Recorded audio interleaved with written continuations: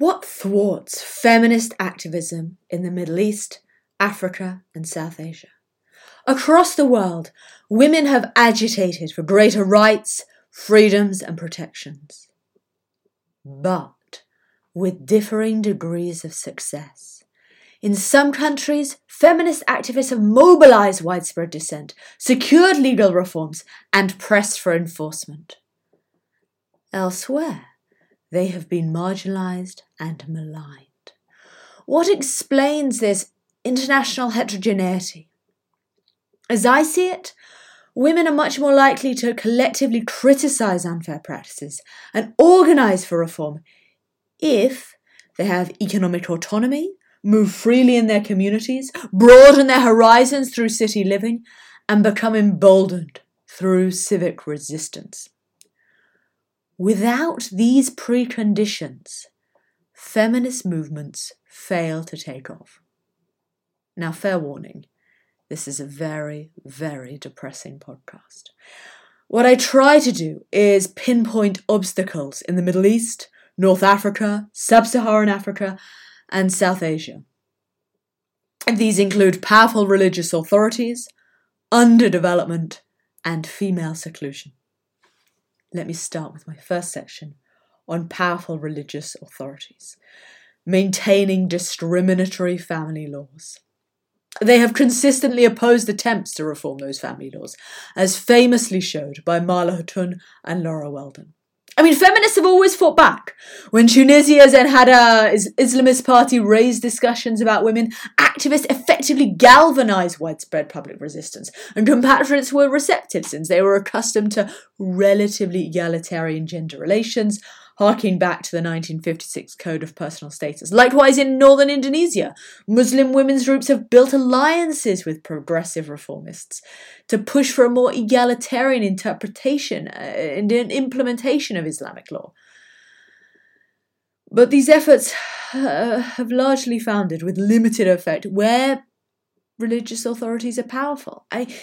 This fear of antagonising clerics, risking angry mobs, and jeopardising political authority has often sapped rulers' drive for reform, as in Pakistan. In Indonesia, riots broke out when Suharto introduced a bill to improve women's rights.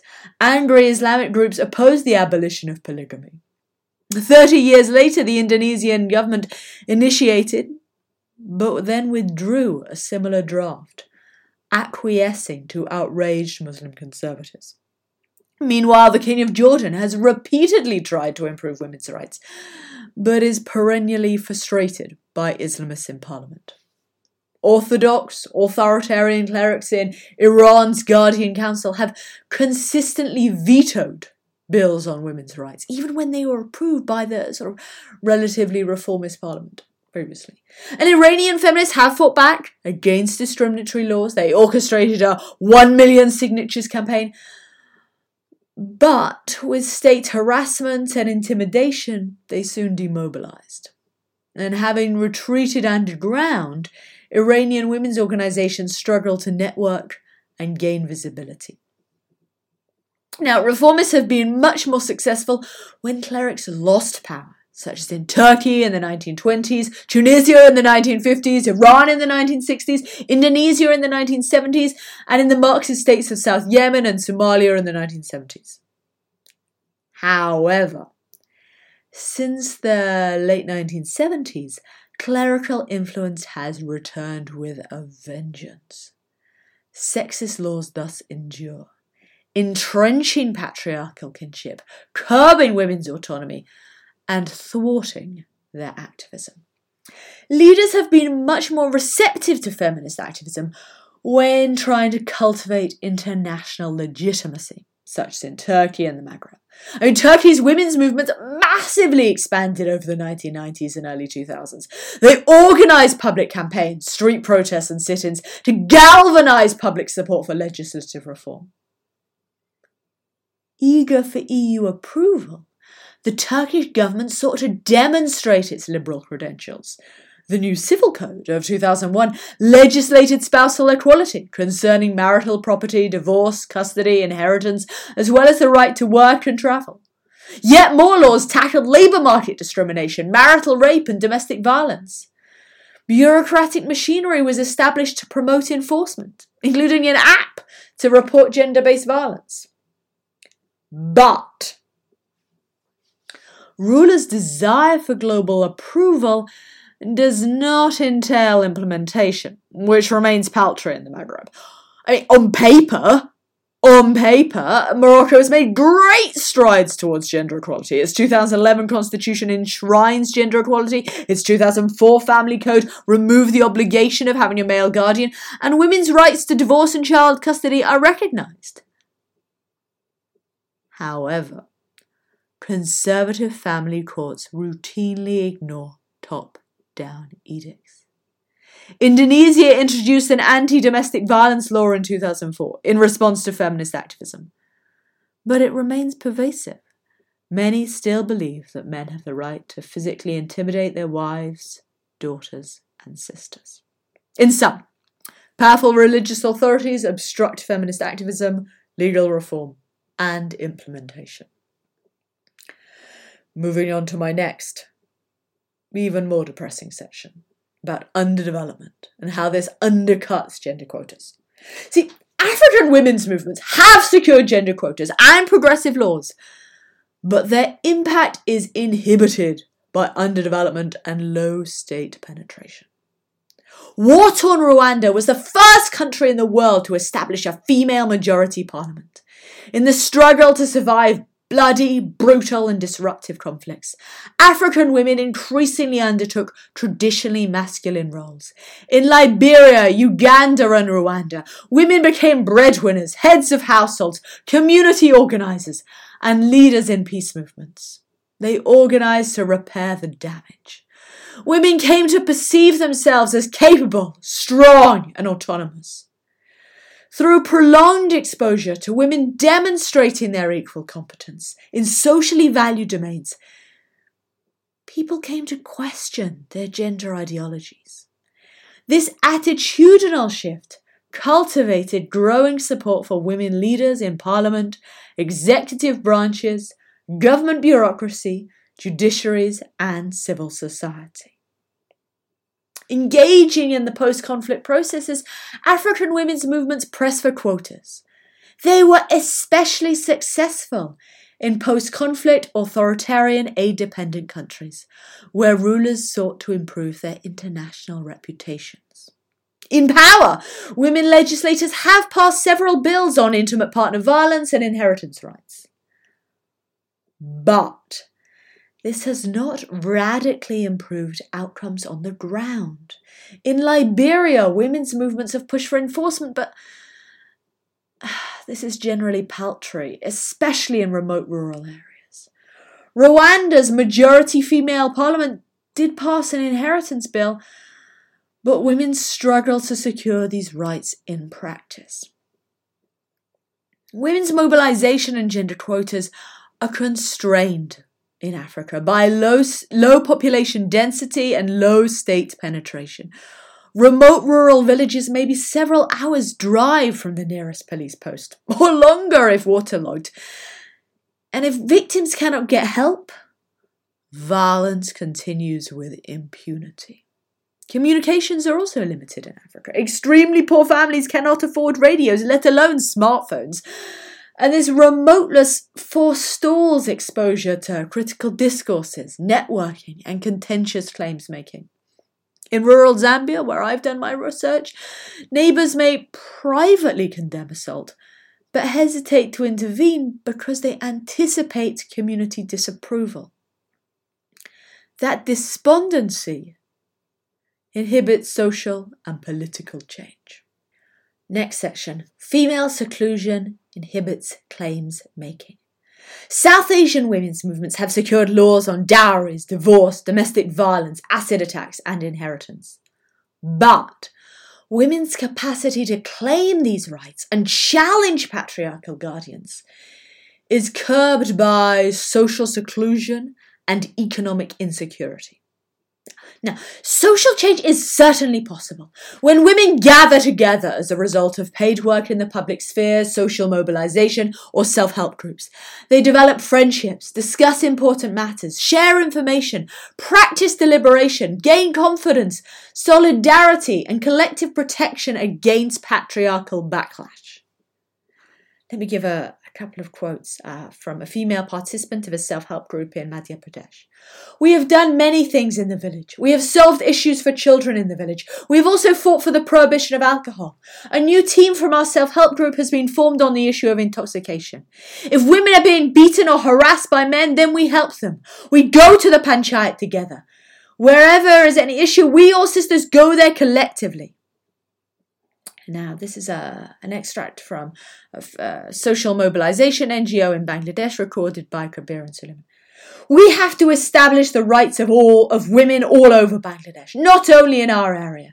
In our area, we talk to those families who only send their sons to school. We ask them to send their daughters as well. We even make arrangements for her notebooks, pens, school fee and books, which are essential to go to school.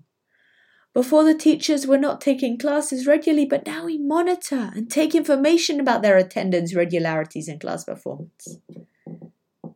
Here's another participant of the same NGO in Bangladesh. We have the right to expression, to protest, procession, and gathering.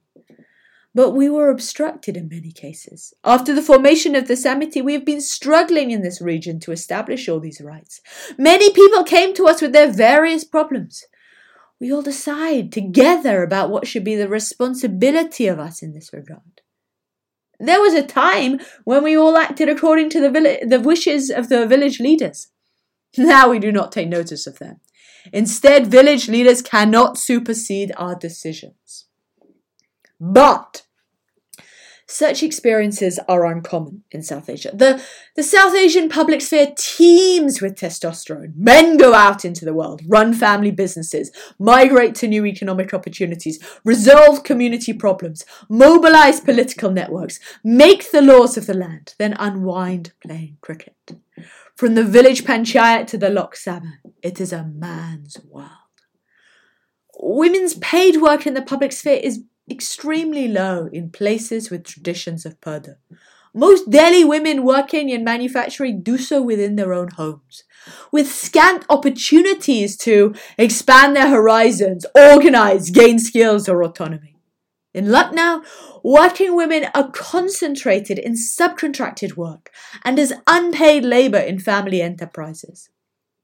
They work, yes, but rarely interact with outsiders.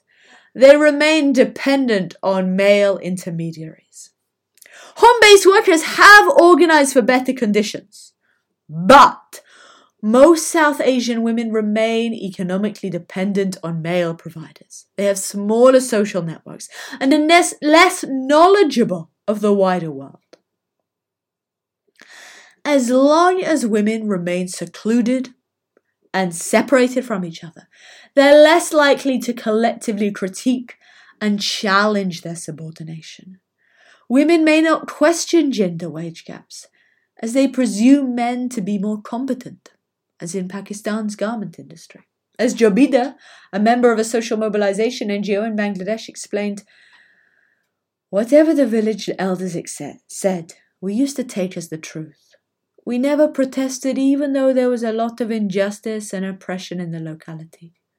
We were afraid of the chairman, village leaders and members. Moreover, we could not see any reason to protest. After all, they were our village leaders. We used to honour them. We thought that to argue with the chairman was to commit an offence. In India also, women are much less likely to attend or speak at village meetings, let alone make claims on local leaders. Attendance rates for these village meetings ranges from 25 to 33% of men, but only 6 to 11% for women. It is especially low in areas with tight restrictions on female mobility. In the absence of strong female networks and contentious claims making, men continue to dominate the informal and formal institutions in ways that maintain control over women's bodies. Legal protections do exist for acid attacks, domestic violence, divorce and inheritance, and this is a result of hard-won feminist battles. But given female seclusion and separation on the ground, these paper rights are seldom claimed. 73% of survivors in Bangladesh remain silent. That's to anyone, not just authorities. Beatings are widely regarded as a private matter. Women's fault, a source of shame. As long as women are economically dependent on men, without a field of their own, divorce brings destitution. Many thus endure abuse. Reliant on patriarchal guardians, Indian Muslim women campaigned ardently to end the triple talaq, so wives are not easily abandoned by their patriarchal guardians. India introduced all-female police stations, but these have not increased reporting or accountability for gender-based violence. Even if survivors do report, they are seldom supported. Here's a quote from an acid attack victim in Bangladesh. "The police officers didn't help at all. The police pushed me to drop the case and say he didn't do it. Whatever I said, the police refused to write down." In Punjab, the conviction rates for violence against women is less than 3% of registered cases. Likewise in Bangladesh, courts, police, doctors and nurses are unsympathetic to victims of gender-based violence. Victims of acid attacks are isolated and stigmatized, pressured to marry their assailants. Indeed, survivors are nearly always encouraged to reconcile with their abusers. Most Indians think women's safety is best preserved through strict social surveillance, rather than protecting their freedoms. Such disregard perpetuates despondency. Sadia was in an abusive marriage for 12 years. Never once did she report her husband. She didn't trust the police to protect her. She worried reporting would only enrage him. Observing persistent impunity, young women like Joya ask, what is the point of complaining? The same goes for inheritance, seldom claimed for fear of alienating kin. As a Bangladeshi lawyer explained, there are so many wonderful things in the National Action Plan, but when you look in the field, it isn't happening. And as I say, this is largely a result of female seclusion, which not only compounds dependence on patriarchal guardians, but also inhibits collective critique and claims making. As I see it, for women to claim their rights, they first need to come out of their homes, and that requires labour-intensive growth, and crucially, safer public spaces. So let me summarise this very depressing podcast. Powerful religious authorities, underdevelopment, and female seclusion impede women's collective criticism, networking, and resistance. That entrenches gender inequalities. I'm Dr. Alice Evans, and this is Rocking Our Priors. Thank you very much.